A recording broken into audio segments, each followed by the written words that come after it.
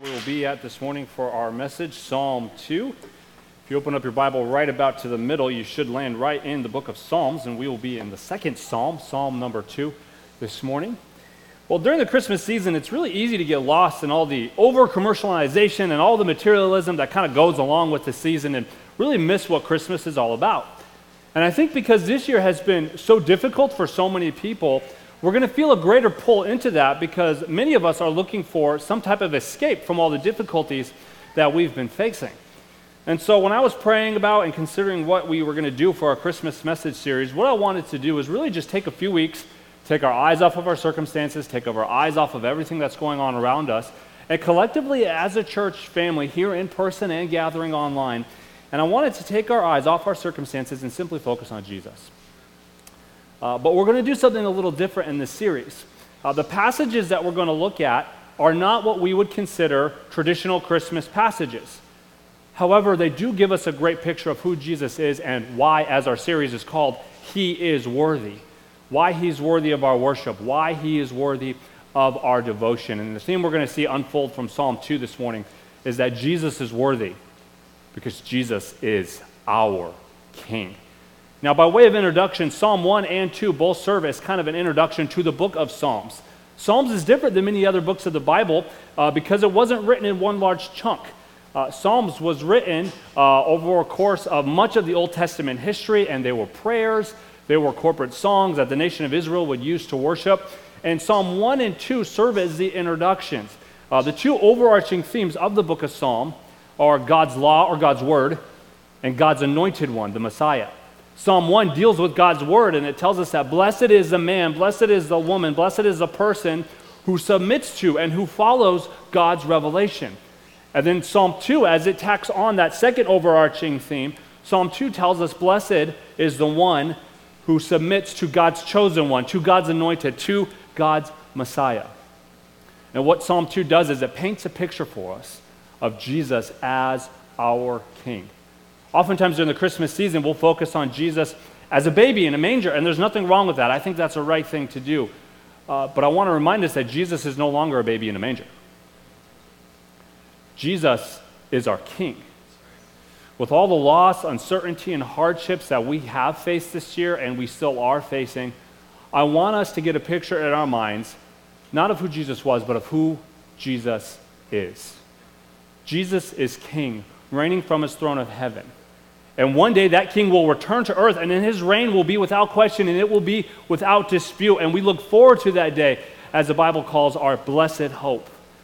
And it's my prayer that at the end of these next 3 weeks, we would have a high view of the glory of God as revealed in the person of Jesus. And He would consume our focus, He would consume our adoration, and He would consume our devotion so that we can't help but lift our voices and live our lives in worship of Jesus. So if you are physically able, I'd like to invite you to stand as we read Psalm 2 this morning. If you're watching with us online, hopefully you've had a chance to find that in your Bible, Psalm 2. If you're a guest with us this morning, thanks so much for joining us, whether you're joining us here in the house or you're joining us online this morning. If you are a guest, I'd like to invite you to take out maybe a smartphone. You can go to fresnochurch.com/connect. We have an online connection card that we would love to have you fill out this morning. And for every person that fills out that connection card, we're going to make a donation to a local charity here in town in your name. So let me encourage you to do that. We'd love to be in touch with you. And let me say this, if you're here this morning and at any point in the service you have a question about what it means to have a relationship with Jesus, whether you're watching here or you're watching online, let me encourage you to let us know in that online connection form at fresnochurch.com/connect. If you let us know online, we will be in touch with you this afternoon about how you can have a relationship with Jesus. Let's read our text this morning, Psalm 2. The Bible says in verse 1 of Psalm 2, "Why do the nations rage and the people plot in vain? The kings of the earth set themselves, and the rulers take counsel together against the Lord and against His anointed," that's the Messiah, saying, "Let us burst their bonds apart and cast away their cords from us." Verse 4 says, "He who sits in the heaven laughs, and the Lord holds them in derision. Then He will speak to them in His wrath and terrifying them in His fury, saying, As for me, I have set my king on Zion, my holy hill. I will tell of the decree. The Lord said to me, You are my son. Today I have begotten you. Ask of me, and I will make the nations your heritage, and the ends of the earth your possession. You shall break them with a rod of iron, and dash them in pieces like a potter's vessel. Verse 10, now therefore, O kings, be wise. Be warned, O rulers of the earth. Serve the Lord with fear, and rejoice with trembling. Kiss the Son, lest he be angry, and you perish in the way. For his wrath is quickly kindled. Blessed are all who take refuge in him. Let's pray, and then we'll jump into our message this morning. Father, we thank you that you are our King. And Lord, you're not like any other king as we saw in that video, but Lord, you are the King who suffered and bled and rose from the dead to conquer our sin and offer us forgiveness and restoration to God the Father. And I pray that as we study your word together this morning, that our eyes would be lifted off of our circumstances and onto you, Jesus, our King.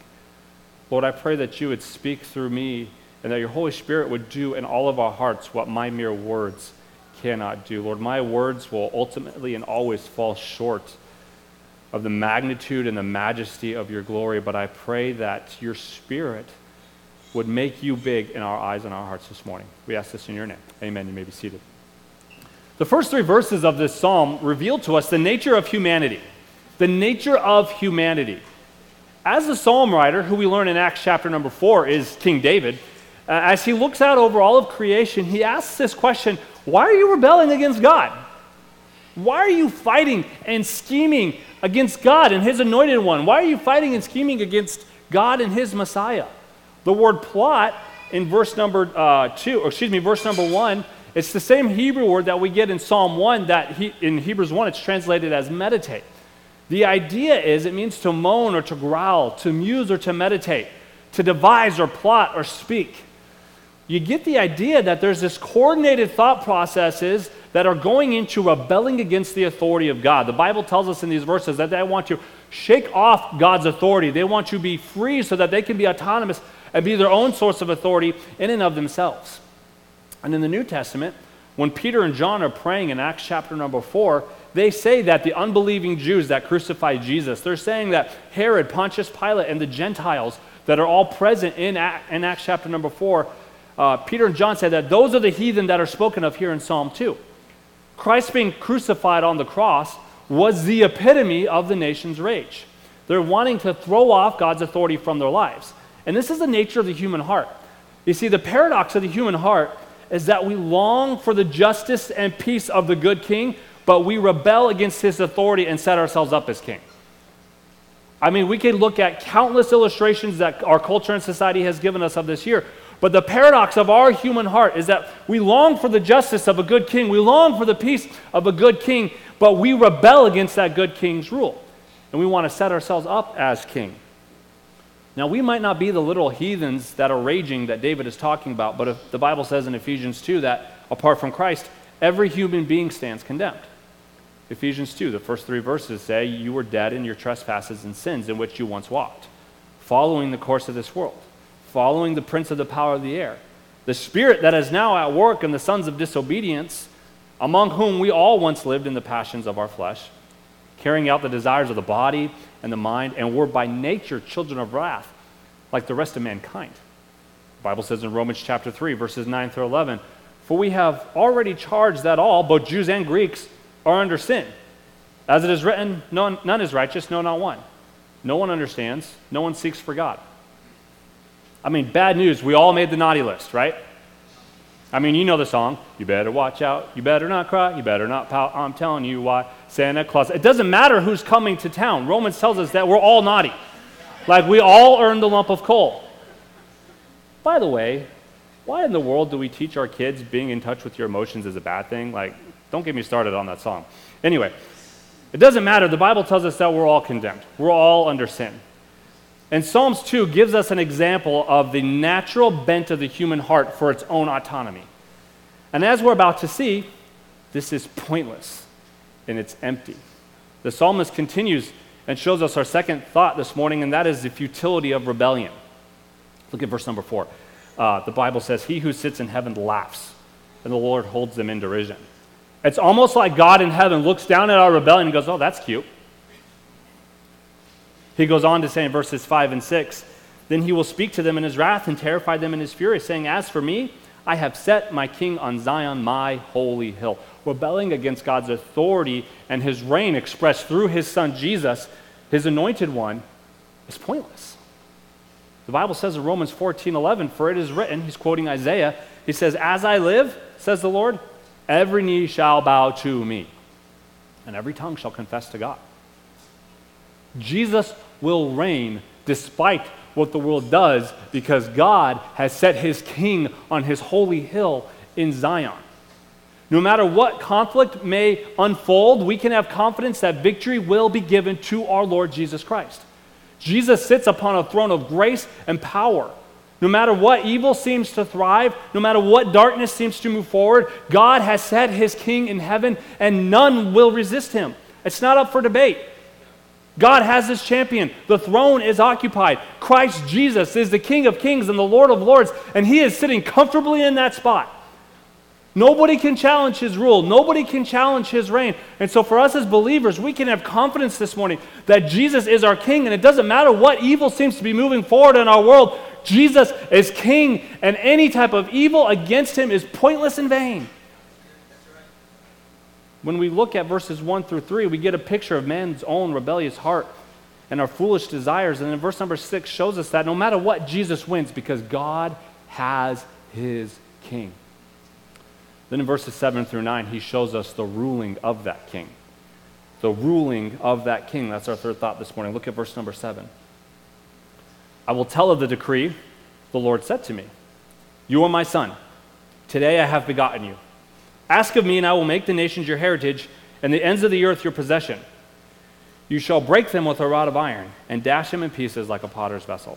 Now, in verse 7, when it says, God tells Jesus, today I have begotten you, we look at that, and we might scratch our heads and be like, is God saying he created Jesus? But Jesus is already there. His anointed one's already there. So how can he be begotten when he was already there? But what that phrase means is it's not talking about the creation of Jesus, it's talking about the coronation of Jesus. Christ Jesus is the eternal Son of God, and he has existed from eternity past and will continue to exist through eternity future. Jesus, like God, has no beginning and he has no end. In Revelation, he says, I am the Alpha and the Omega, the beginning and the end. He always has been. He has existed from eternity past. The Bible tells us that he did not count his equality with God as a thing to be grasped. But he let go of it and he became like us. He became like a man, the book of Ephesians tells us. Jesus then carried his cross and was held up for all the world to see. Jesus, the sinless, dying for us, the sinful, satisfying forever the wrath of God towards those who would call Jesus Christ the Messiah. Then 3 days later, Jesus rose from the dead. And upon his ascension back into heaven, the Bible says God would highly exalt him and give him a name that is above every name. So today, right now, as we gather in this room or as we're gathering online, Christ sits at the right hand of the Father in bodily form, ruling and reigning as God's anointed one. When the eternal Son of God, declared to be the only begotten Son of God, the book of Acts tells us that this is his resurrection. So when was the eternal Son of God declared to be the begotten Son of God in power? Acts chapter 13 tells us. Acts 13, 32 and 33 says, and we bring you the good news that what God promised to the fathers, this he has fulfilled to us, their children, by raising Jesus. As also it is written in the second psalm, you are my son, today I have begotten you. So when in Psalm 2 it says, today I have begotten you, that's a prophecy of the resurrection of Jesus. And because that resurrection has already happened, what we are seeing here in Psalm 2 is the coronation of Jesus as king. Romans chapter 1, verses 2 through 4. Which he promised beforehand through his prophets in the Holy Scriptures concerning his son, who was descended from David. We saw that talked about in the video. Descended from David according to the flesh, and was declared to be the Son of God in power, according to the Spirit of holiness, by his resurrection from the dead, Christ Jesus our Lord. So Jesus fulfills the promise of the royal son of David, who would rule on Jerusalem's throne in power. The moment of fulfillment is the resurrection. So when we hear the Bible talking about Jesus being the begotten Son of God, that's talking about when Jesus resurrected from the dead. That's his coronation. That's when Jesus Christ is declared to be the King. And because he reigns in power, God tells Jesus in Psalm 2 that everything you have is yours. God the Father tells Jesus the Son, everything that exists is now under your rule. Then in verse 9 of Psalm 2, God proclaims certain doom if these people that are raging remain his enemy. Even though they gather with their might and their strength, it's insignificant compared to the omnipotent power that Jesus has. All their power is nothing. The Bible says they will be dashed to pieces like fragile pieces of pottery. But God does not leave them there with that doom pronounced over them. In verses 10, 11, and 12, as we wrap up the psalm, we see an invitation to blessing. Look at verses 10, 11, and 12. Now therefore, O kings, be wise, be warned. O rulers of the earth, serve the Lord with fear and rejoice with trembling. Kiss the Son, lest he be angry and you perish in the way. For his wrath is quickly kindled. Blessed are all who take refuge in him. The judgment we see in verse 9 is real, but the invitation into blessing we see as the psalm concludes is just as real. Because if you confess with your mouth that Jesus is Lord and believe in your heart that God has raised him from the dead, we have the promise, you will be saved. That is why King Jesus is worth all of our worship and all of our devotion. While he has every right to judge us for our sins, he has given us his mercy. He has given us his life, his righteousness, his peace, his love. He is a refuge for us. Jesus is our strong tower where we can run to when we're in trouble. He is our shelter when life comes crashing down on us. He's our strength when we're weak. He enables us to persevere when we feel like we just can't go on anymore. He is our King, and he commands our allegiance. And at his return, he's going to take the mess that is our lives, and he's going to give us everything back. The Bible says that Jesus will make all things new. That's why he's worthy of our worship. Because while we deserve the judgment of verse 9, he gives us the blessing of verse 12. So be warned, my friends. Apart from Jesus, there is no hope. But with Jesus, you will have the most real and lasting hope that is so far beyond anything this world can offer. His invitation to eternal blessing is available for everyone who calls upon the name of the Lord will be saved, Romans 10:13. Friends, if you're here and you don't know Christ, let me encourage you, just wave that white flag of surrender to the true King. The Jesus we are celebrating this season is no longer a baby in a manger. He's a king on his throne, ruling on behalf of his Father, God Almighty. And the Bible gives us a promise that everyone who calls on his name shall be saved. Now, in conclusion, I want to look at how does Jesus being our King affect our lives? For those of us that are believers, we've called upon the name of the Lord. We are saved. How does the fact that Jesus is King, ruling and reigning, affect our daily lives? Well, first of all, we see in Psalm 2, we serve the Lord with fear. Psalm 2:11 tells us to serve the Lord with fear. That word fear can be translated reverential awe. If you're reading from the Christian Standard Bible, it actually says reverential awe. I'm using the English Standard this morning, and it says serve the Lord with fear. The concept, it recognizes that we deserve the judgment of verse 9, but because of the love and mercy of God, of our King, we get a blessed life. Like we see at the end of the chapter, at the end of the psalm. We get to live a blessed life. We get to experience true joy, true satisfaction, true fulfillment. We get to take refuge in our King. We don't have to fear judgment. We get to take refuge in his name. And so when it says serve the Lord with fear, I love that line in the video. It's just terrifyingly wonderful. I think that's what it said. It's just this amazing concept that I should be scared for my life, but I don't have to be because of his love and his mercy and his grace. And with that reverence, with that sense of awe, with that sense of wonder, with that little bit of, oh man, I should be afraid, but I don't have to be, we serve the Lord. Since he is our King, we serve him. Friends, at your job, serve your King. In your home, you are serving Jesus. When you are working, you are serving Jesus. Men, when you sacrifice day in and day out, when you sacrificially love and serve your wife and your children, you're serving your King.